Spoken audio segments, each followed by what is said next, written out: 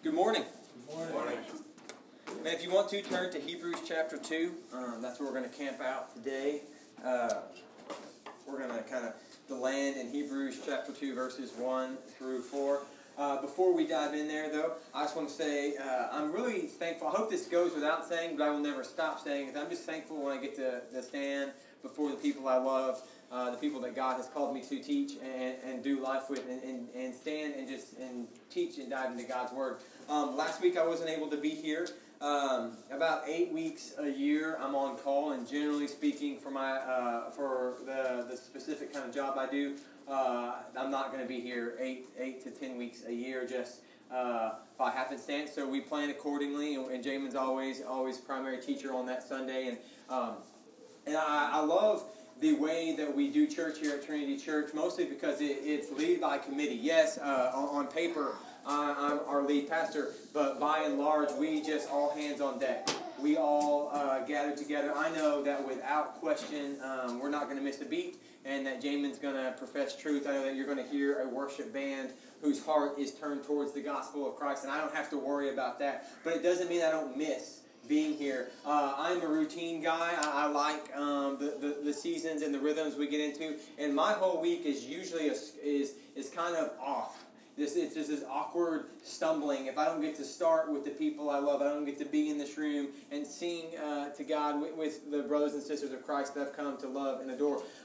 So I'm just thankful for this church, but I'm also just thankful for the opportunity I get to dive into God's Word, and that's where we're going to be today.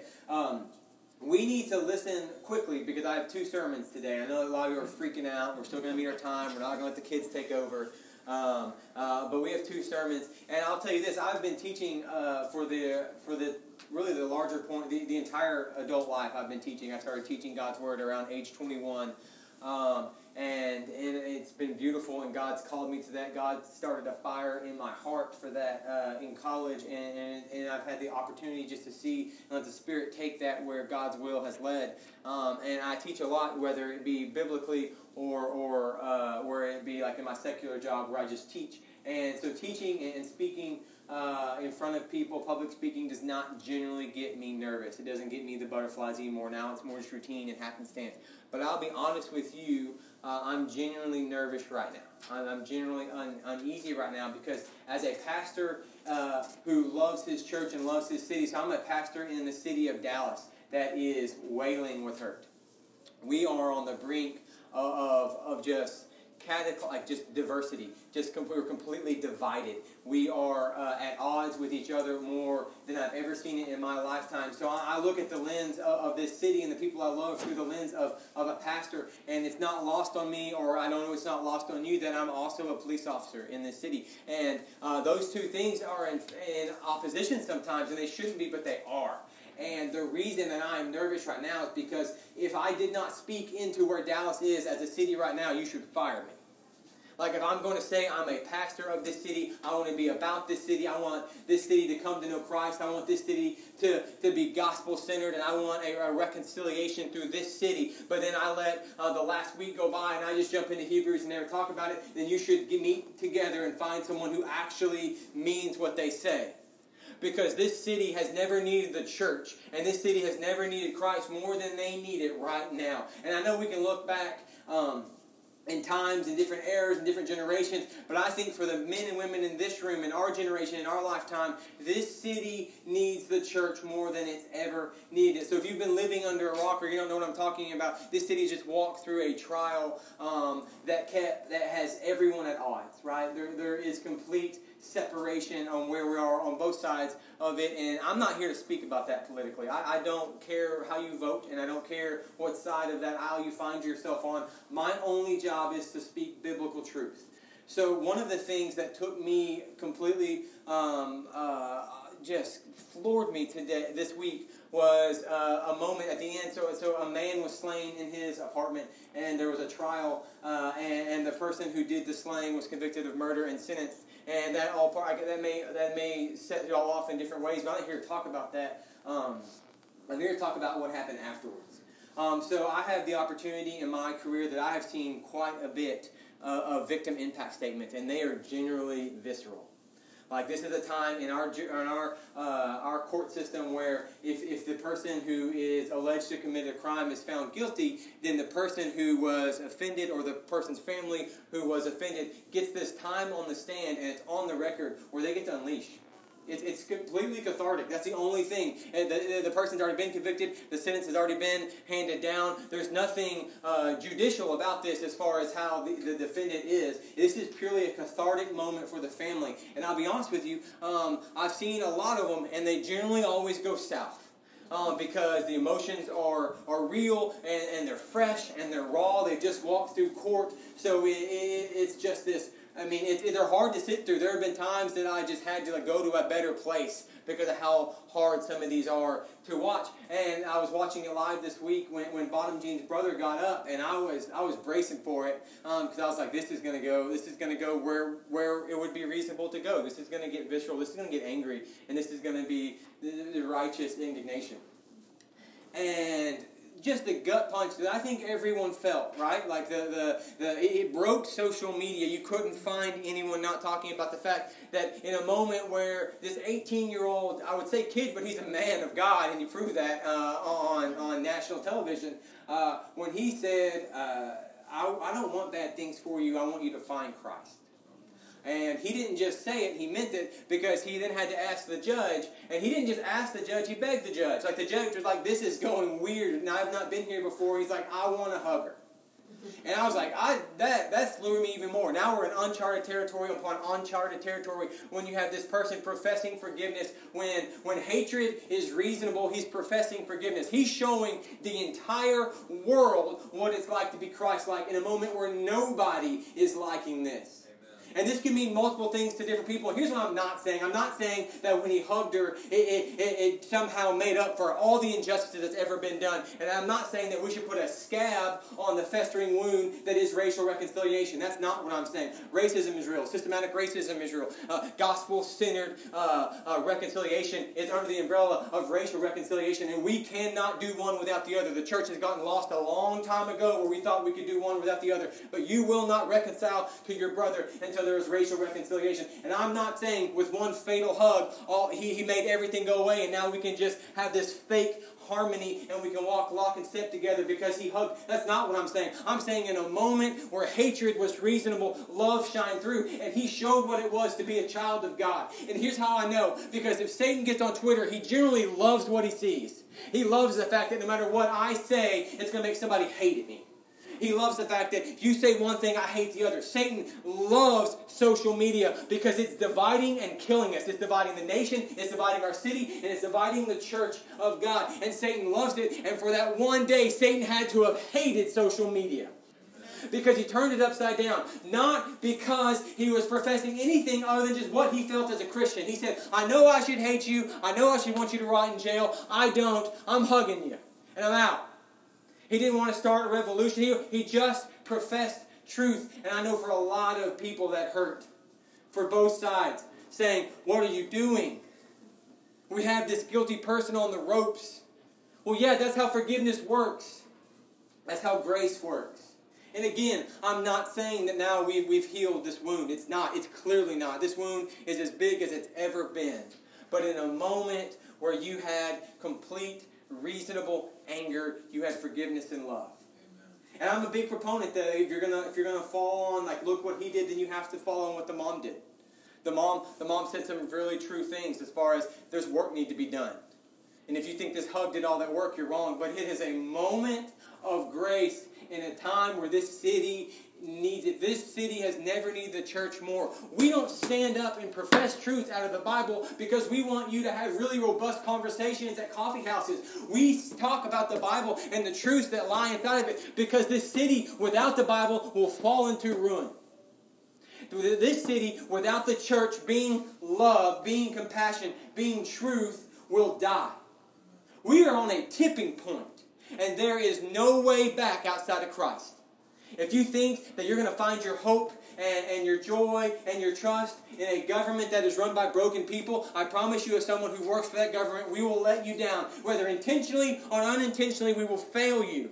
Because we are broken. We are broken people policing broken people. We are broken people governing broken people. There's no scenario that we're ever going to be the hope that Christ is, because Christ is the only place you're going to find it. And that's one of the things that was reminding me today, because I am as guilty as everyone else. When I was watching that computer screen, I was just mad, and I didn't even know why.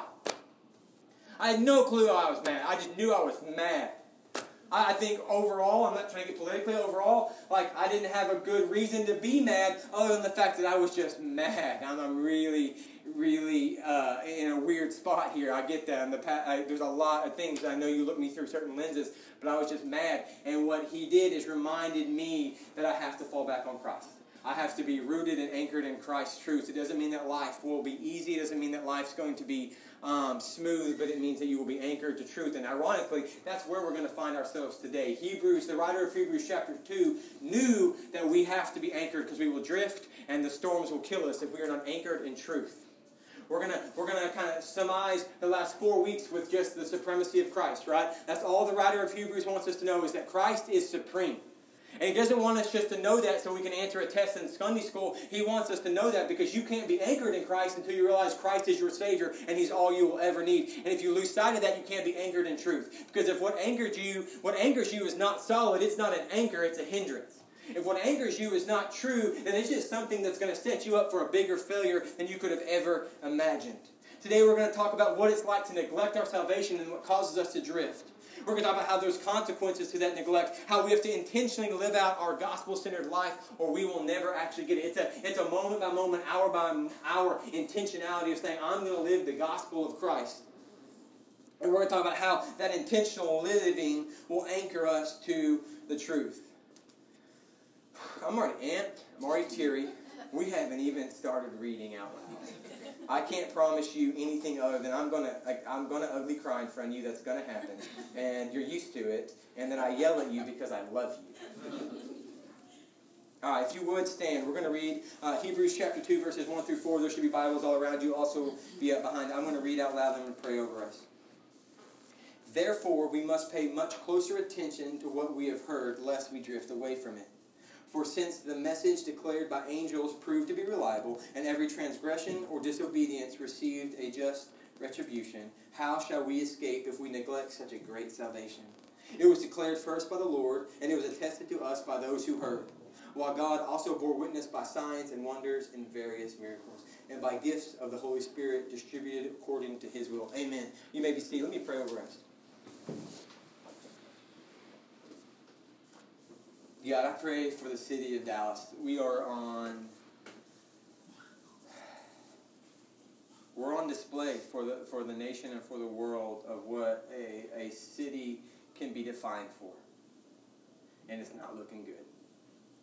God, I pray that all of our anxiety, all of our anger, all of our turmoil, all of our hatred can be released to you, knowing that you are a good Father.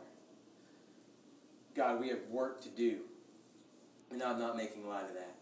But that work can't be done outside of the church professing truth and being the hands and the feet. The church is the working agent of your will, not the government. The church. God, I pray for the next few minutes that your people, your church, may dive into the truths, that we may pull out the truths, that we may live those truths, and they may anchor us and our souls to you. I pray all things in your name. Amen. All right, so let's dive in. I'm going to try to talk quick.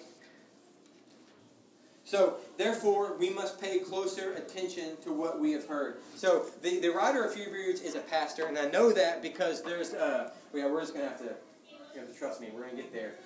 The writer of Hebrews is a pastor. I know that because he says pay attention.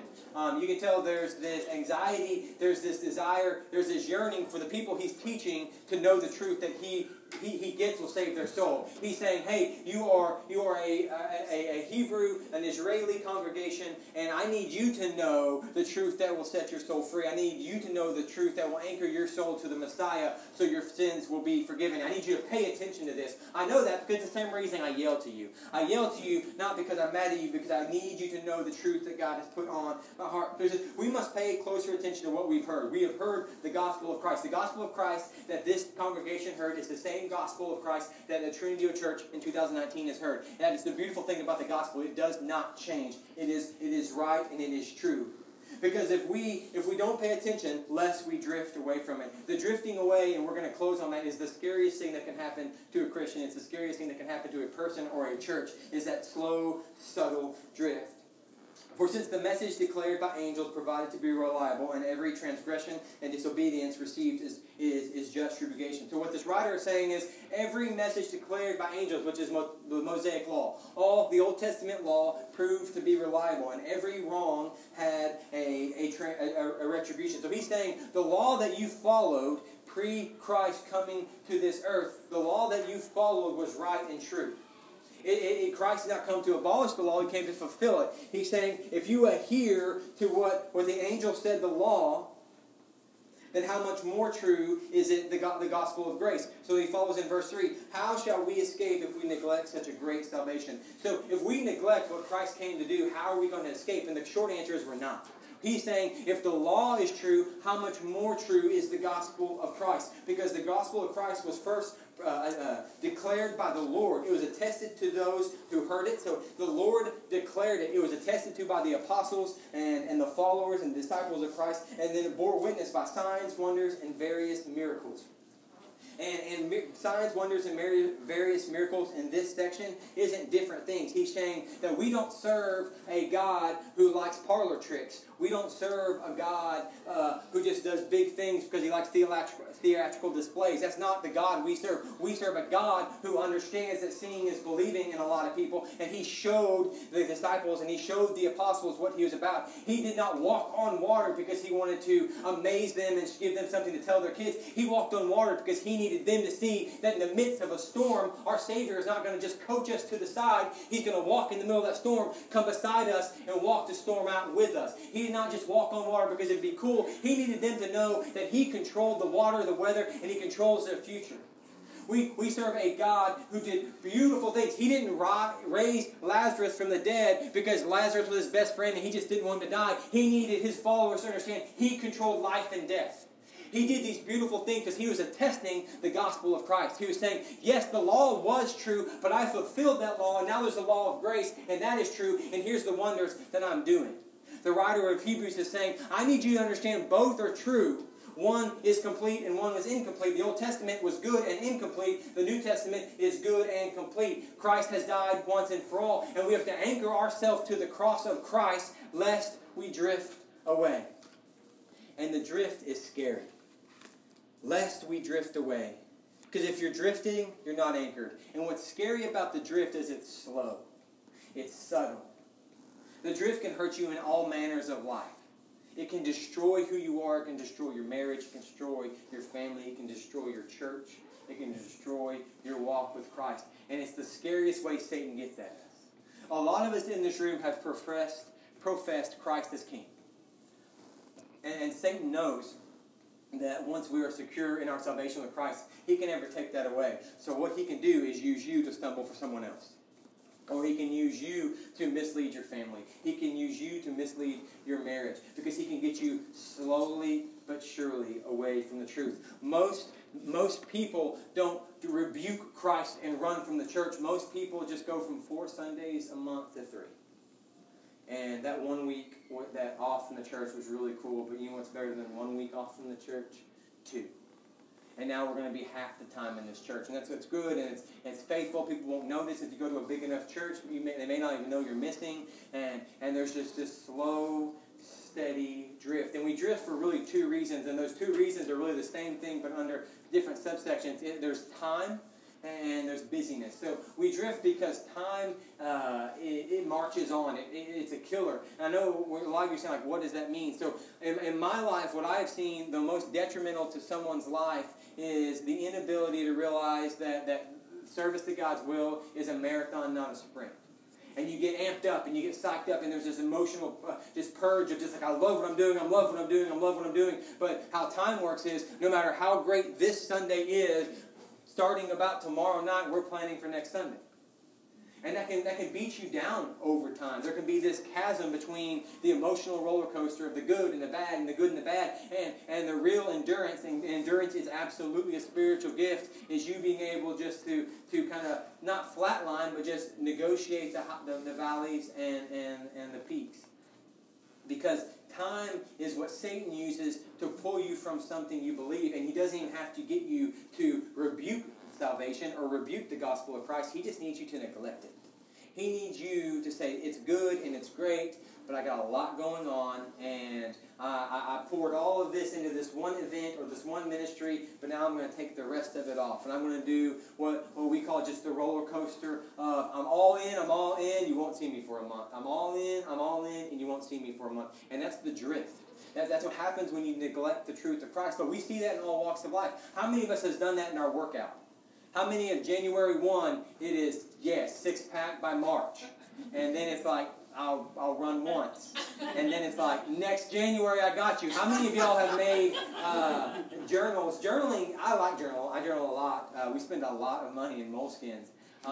But they can be depressing because if you go to the beginning of each moleskin, it kind of looks like the other moleskin and the other moleskin, and you're like, man, I'm not as dedicated to this as I thought I was. I have all these ideas and these grandeurs, and just slowly through the weeks and the months and the years, it just becomes this numbness where you're like, I can't negotiate the beating or the tide of time. And then Satan also throws in busyness. And I'm not saying busyness in the way of task. A lot of us are task-oriented and we can handle them. I'm talking about the white noise, where we can drift because there's this chasm of time. We have this whole life ahead of us that we need to serve God. And then we just get this white noise. And we get all this stuff thrown at us. And it may not even be bad things. I've said to you before that Satan doesn't have to get you hooked on heroin. He has to get you a promotion and watch you destroy yourself. He doesn't have to get you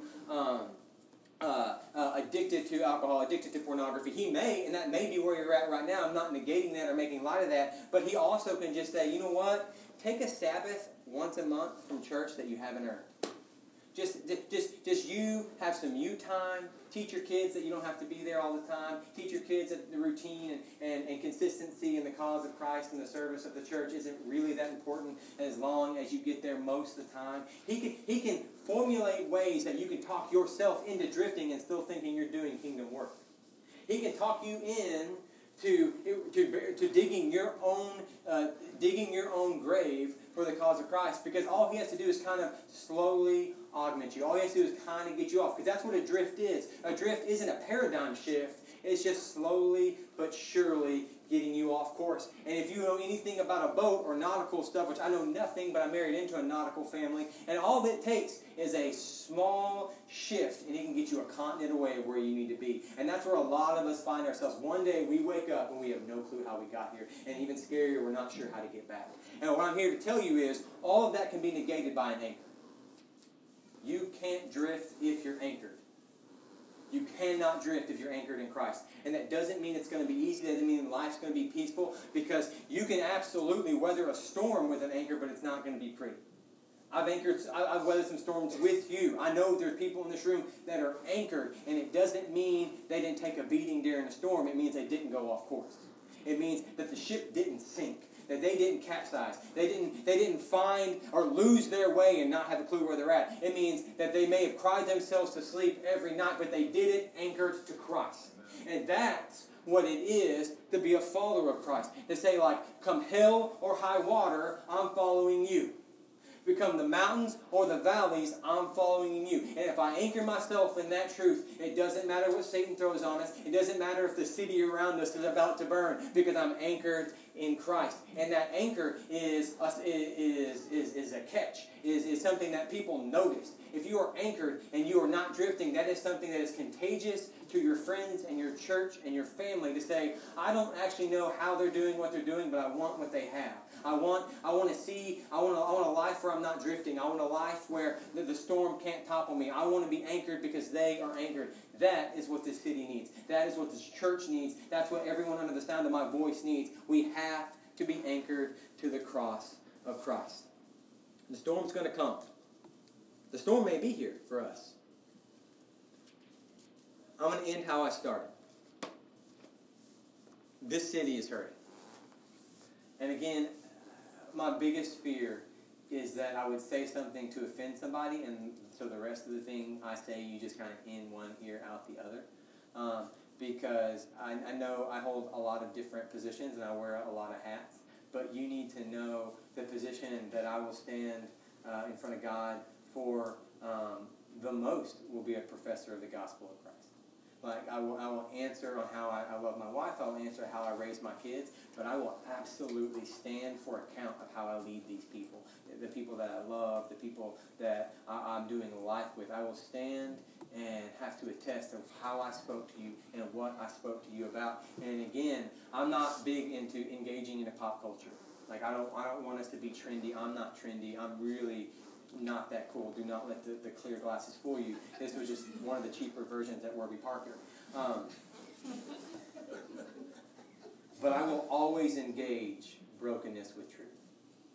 I will always step into space, and it is hard. You need to know that I was like looking in the mirror outside in the bathroom that doesn't work, and just saying like, just don't throw up on yourself. Because I'm aware of the brokenness. I got a front row seat to the brokenness, and it is bad, and it is hard. I've been on call for the last 10 days because most of the people in this city thought it was going to burn, and I'm not sure we're out of the woods yet. But I know there is peace coming, and I know that there is love coming because I know I serve a God who has a plan, and I know his plan will be enacted through the church. So I want to pray over us. We're going to sing one more time. And I pray that no matter what you do, no matter what you post, no matter what you say, that it is through the lens of the gospel of Christ. And you can't be wrong. You can't be wrong. It's every time you post something, every time you say something, every time you do something, you say, am I doing this for the glory of God through the cause of Christ? God, thank you for today. Thank you for the men and women that call Trinity Church their home. God, I pray for gospel wisdom and godly leadership. I pray that the people in this room would be emboldened with truth to speak into the brokenness of society, and that we may help heal. I pray that all that we do is for your will and for your glory. Amen.